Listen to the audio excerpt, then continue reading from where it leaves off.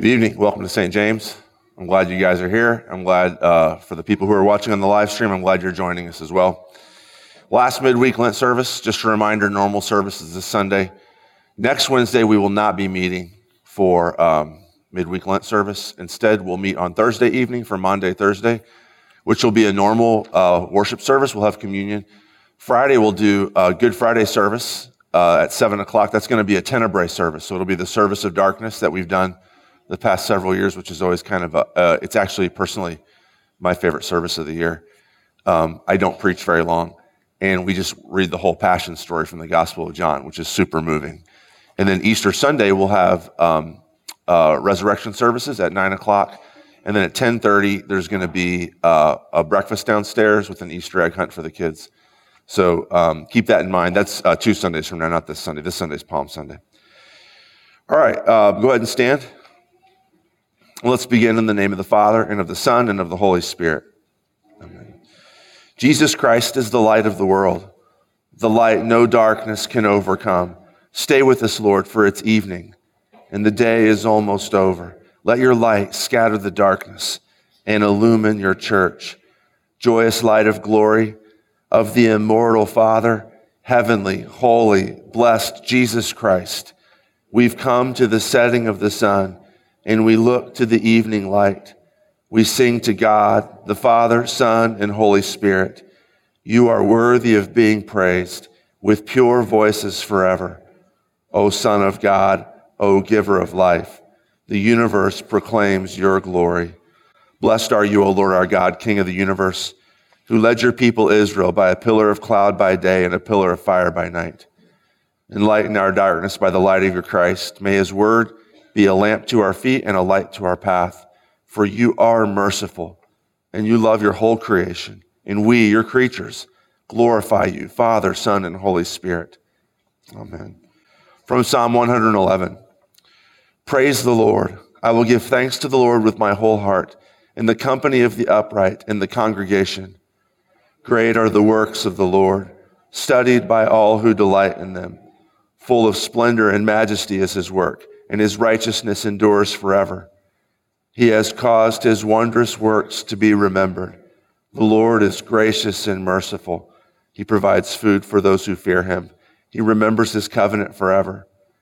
He has shown his people the power of his works, in giving them the inheritance of the nations. The works of his hands are faithful and just. All his precepts are trustworthy. They are established forever and ever, to be performed with faithfulness and uprightness. He sent redemption to his people. He's commanded his covenant forever. Holy and awesome is his name. The fear of the Lord is the beginning of wisdom. All those who practice it have a good understanding. His praise endures forever. Glory be to the Father, and to the Son, and to the Holy Spirit, as it was in the beginning, is now, and will be forever. Amen. Please stay standing for the first hymn.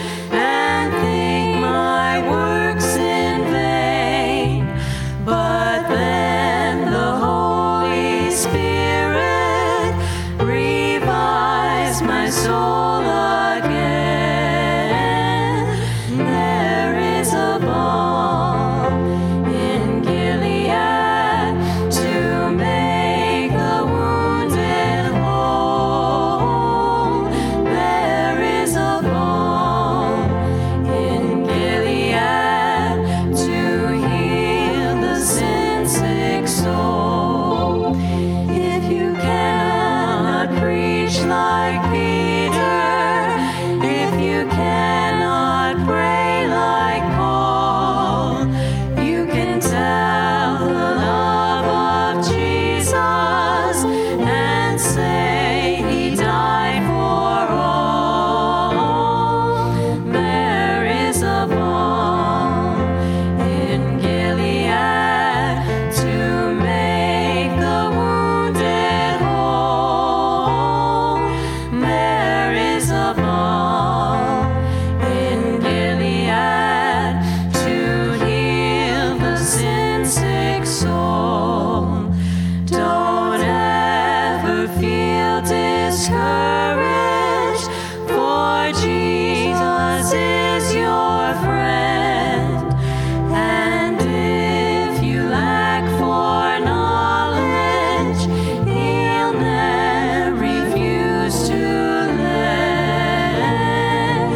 There is a balm in Gilead to make the wounded whole. There is a balm in Gilead to heal the sin-sick soul. You may be seated. The reading for the sermon is from the end of Colossians 3 and the first verse of Colossians 1. Slaves, obey in everything those who are your earthly masters, not by way of eye service as people pleasers, but with sincerity of heart, fearing the Lord. Whatever you do, work heartily, as for the Lord and not for men, knowing that from the Lord you will receive the inheritance as your reward. You are serving the Lord Christ. For the wrongdoer will be paid back for the wrong he has done, and there is no partiality. Masters, treat your slaves justly and fairly, knowing that you also have a master in heaven. In many and various ways, God spoke to his people of old by the prophets, but now in these last days, he has spoken to us by his Son. So the last deadly sin that we're going to talk about this Lent is the sin of sloth or laziness. The Bible is against laziness. The Bible says that laziness is wrong. Proverbs 10 verse 4 says that lazy hands make for poverty, but diligent hands bring wealth. Proverbs 18 verse 9 says, whoever is lazy in his work is a brother to him who destroys. Ecclesiastes chapter 10 verse 18 says, through laziness the rafters sag. Because of idle hands the house leaks. And Paul says in 2 Thessalonians 3 verses 11 and 12, for we hear that some among you walk in idleness, not busy at work, but busy bodies. Now, such persons we command and encourage in the Lord Jesus Christ to do their work quietly and to earn their own living.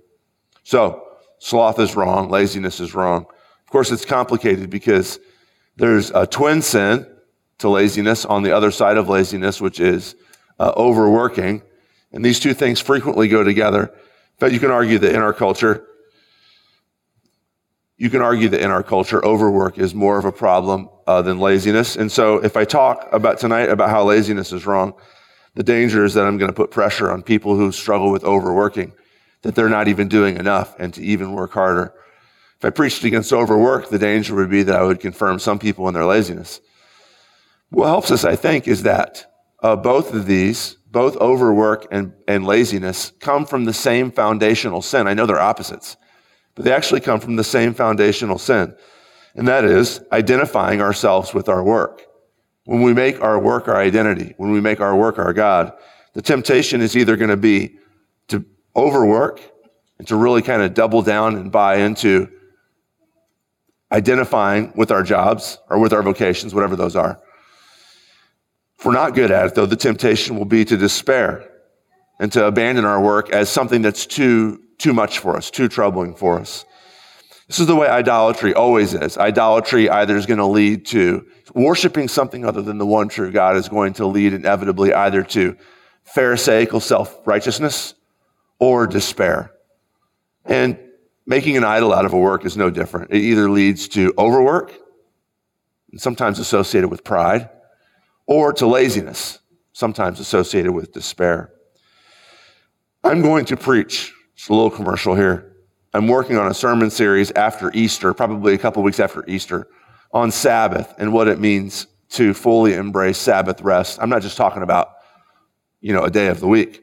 I'm talking about God's gift to us of not identifying ourselves with our work, but resting and trusting in him. So if tonight you're troubled by this and you think, well, the solution is just to start working harder, that's not necessarily the solution. Sabbath is going to be the real solution. As always, the gospel is ultimately the real solution, finding our identity in Christ, knowing that God completely accepts us in Jesus Christ, will enable us to be hard workers without caving into the temptation to overwork, making our work our idol, or to fall in despair and underwork because we're just not very good at it. The gospel is really the only solution, which brings us to our reading for this week, Colossians 3:22 through 4:1. And I just wanted, this is totally not exhaustive. And in many ways, I feel guilty because this almost feels a little bit random to me. But if I could just give you from this text tonight, just a few rough thoughts about what God says here about work, what the Bible's view of work is. And just three things that we can just glance at really quickly here in the text is that first, we don't need to work to please humans. The point of work is not to please humans. Paul says this a couple times. He says it in verse 22. Bond servants, and let me just make a real quick comment about that. Slavery is a thing in the Greco-Roman world. This is not race-based slavery. There's other reasons for slavery. Slavery is wrong now. It was wrong then. Paul didn't excuse slavery. He decided to undermine it from the inside out. But most commentators say there is some parallels here between what Paul is encouraging slaves to do in relationship to their masters and what we can be encouraged to do in relationship to our bosses or to our jobs. Bond servants, verse 22. Obey in everything those that are your earthly masters, not by way of eye service as people pleasers. You don't work in order to please people. You don't work hard for your boss or for your job in order to please your boss or your job. He says the same thing down in verse 23. Whatever you do, work heartily as for the Lord and not for men. You don't work for human beings. There's two dangers to working for human beings. One danger is that by working for another person, you put them in the place of God. If I can make that person happy, I'll be happy. I'll know I'm doing a good job if I can satisfy my boss, or I can satisfy, whoever it is that you're trying to make happy with your work. Their happiness is the source of your happiness. Their approval is the source of your sense of worth. You make sacrifices in order to please them. This is idolatrous. This person is always going to let you down. There's no boss in the world. There's no teacher in the world. There's no spouse in the world that is going to be constantly satisfied with the work that you do for them. It's a weight that they can't carry and will definitely lead to despair and quite possibly laziness. Danger number two is working to make ourselves happy, identifying with our work in a way which puts our work in the position of God.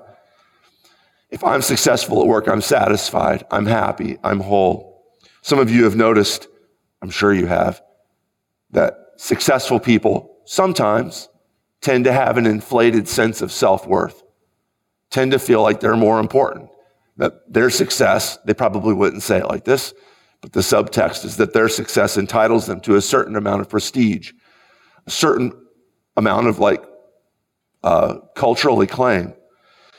The problem with this, though, is that this self-importance frequently comes from an inflated sense of the importance of their own work. When people feel like the thing that they do is super important, it leads to pride. In fact, this comes out in my house when I grouse at Angela because she doesn't understand how hard I'm working. When she doesn't get it, that I'm really putting it. What's behind that is this notion that, Angela, I'm an extremely important person, and you don't truly respect enough the importance of everything that I do. That comes out when I grouse at her about that. I've identified myself with my work to such an extent that when she doesn't recognize my work, it angers me or it ticks me off a little bit. Now, what does this have to do with sloth? Again, there's two options for us when our idols fail us. Double down and work harder or laziness.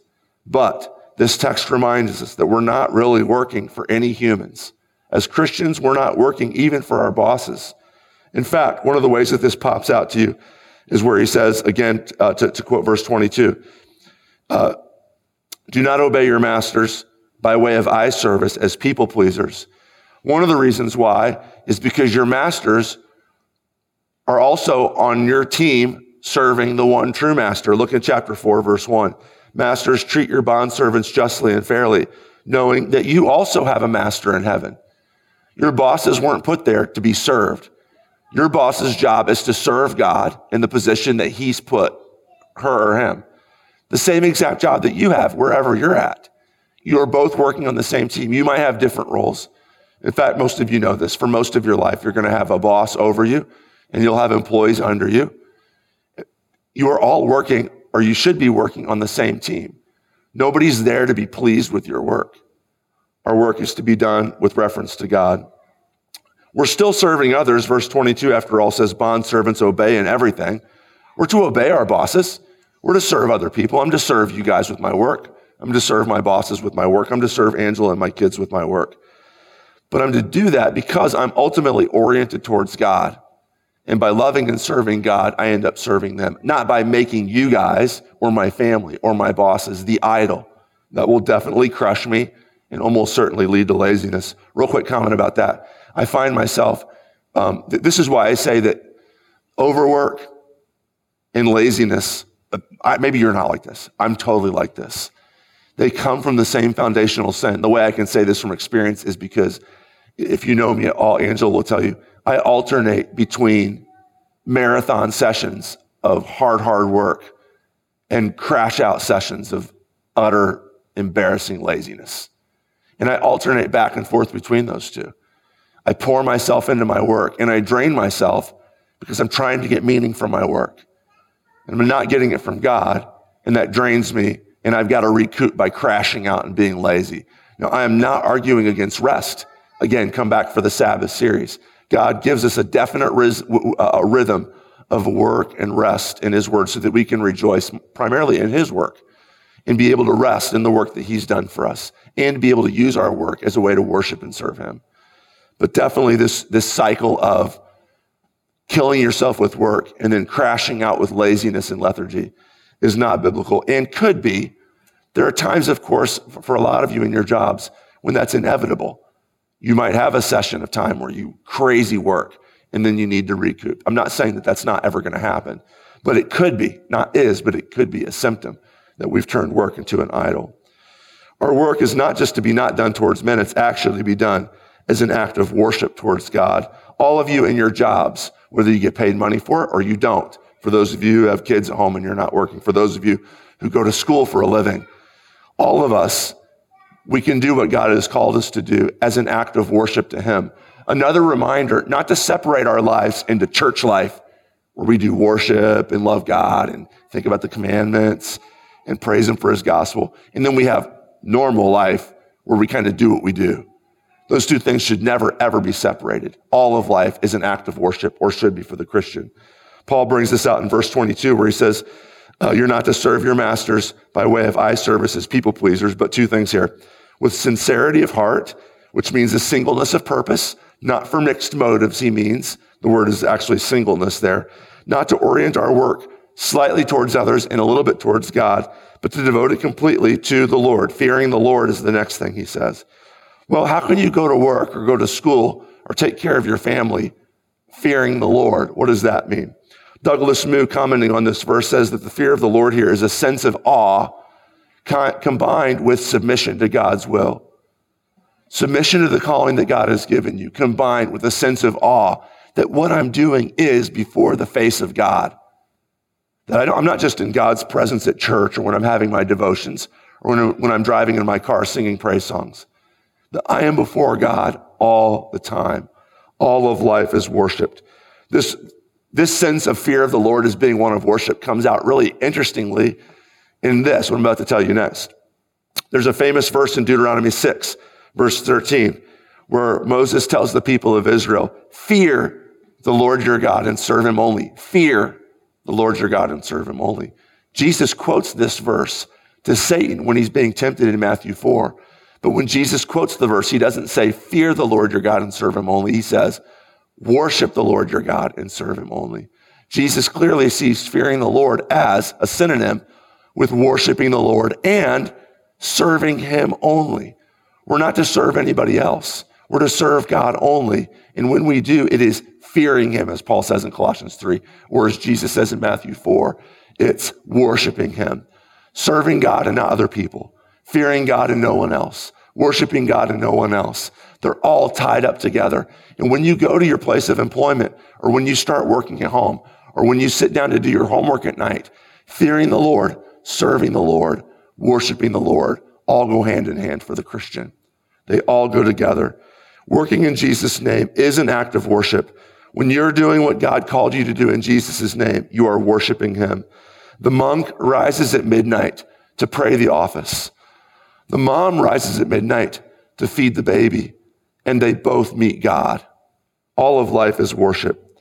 Finally, what's our motivation? Verse 24, our work is rewarded by God, knowing that from the Lord you will receive the inheritance as your reward. You don't work in order to be rewarded by men. Of course, some of you work in order to get a paycheck. Some of you work because the laundry just has to get done.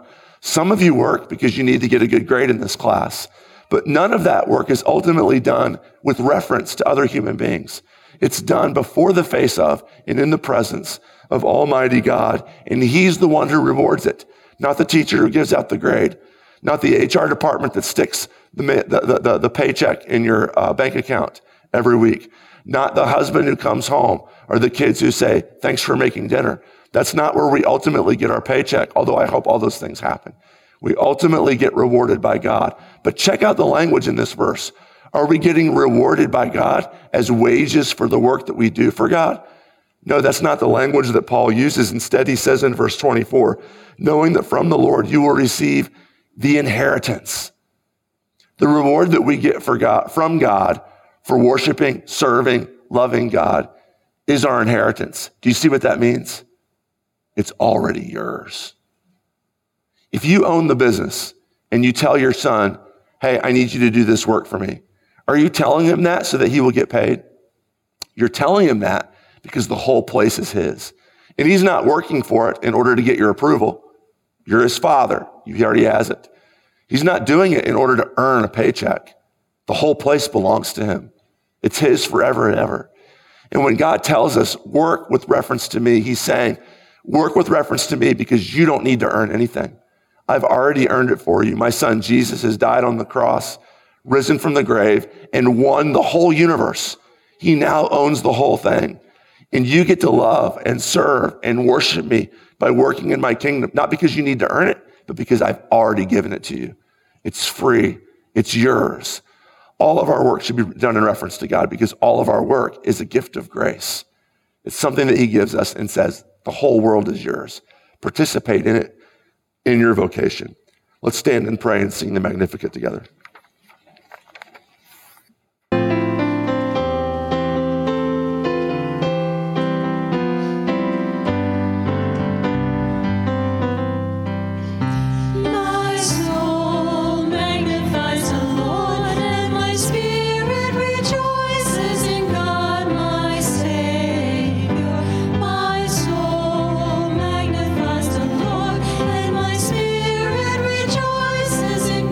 My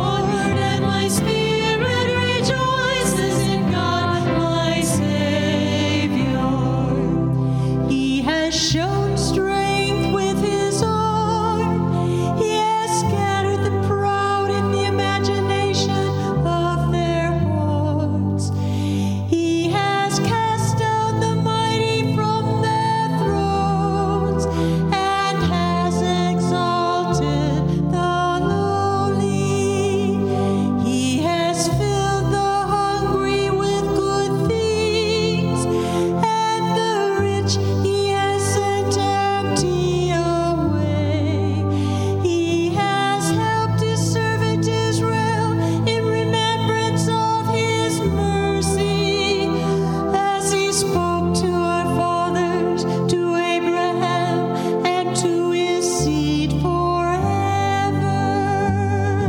Glory be to the Father and to the Son and to the Holy Spirit, as it was in the beginning, is now, and will be forever.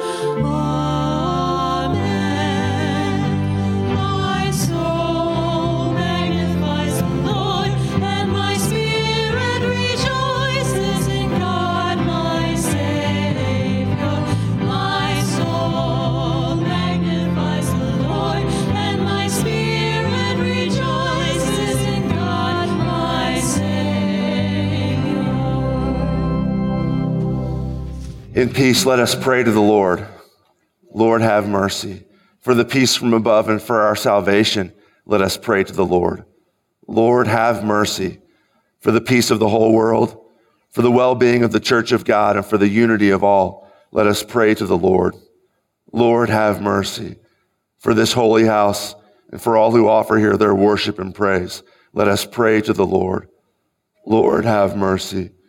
For Matt Harrison and Timothy Shar, for all pastors in Christ, for all servants of the church, and for all the people, let us pray to the Lord. Lord, have mercy. For President Biden, Governor Pritzker, Mayor Marcus, for all public servants, for the government and those who protect us, that they may be upheld and strengthened in every good deed, let us pray to the Lord. Lord, have mercy. For those who work to bring peace, justice, health, and protection in this and every place, let us pray to the Lord. Lord, have mercy. For those who bring offerings, those who do good works in this congregation, those who toil, those who sing, and all the people here present who await from the Lord great and abundant mercy, let us pray to the Lord. Lord, have mercy. For favorable weather, for an abundance of the fruits of the earth, and for peaceful times, let us pray to the Lord. Lord, have mercy. For our deliverance from all affliction, wrath, danger, and need, let us pray to the Lord. Lord, have mercy. For the faithful who've gone before us and are with Christ, let us give thanks to the Lord. Thanks be to God. Help, save, comfort, and defend us, gracious Lord.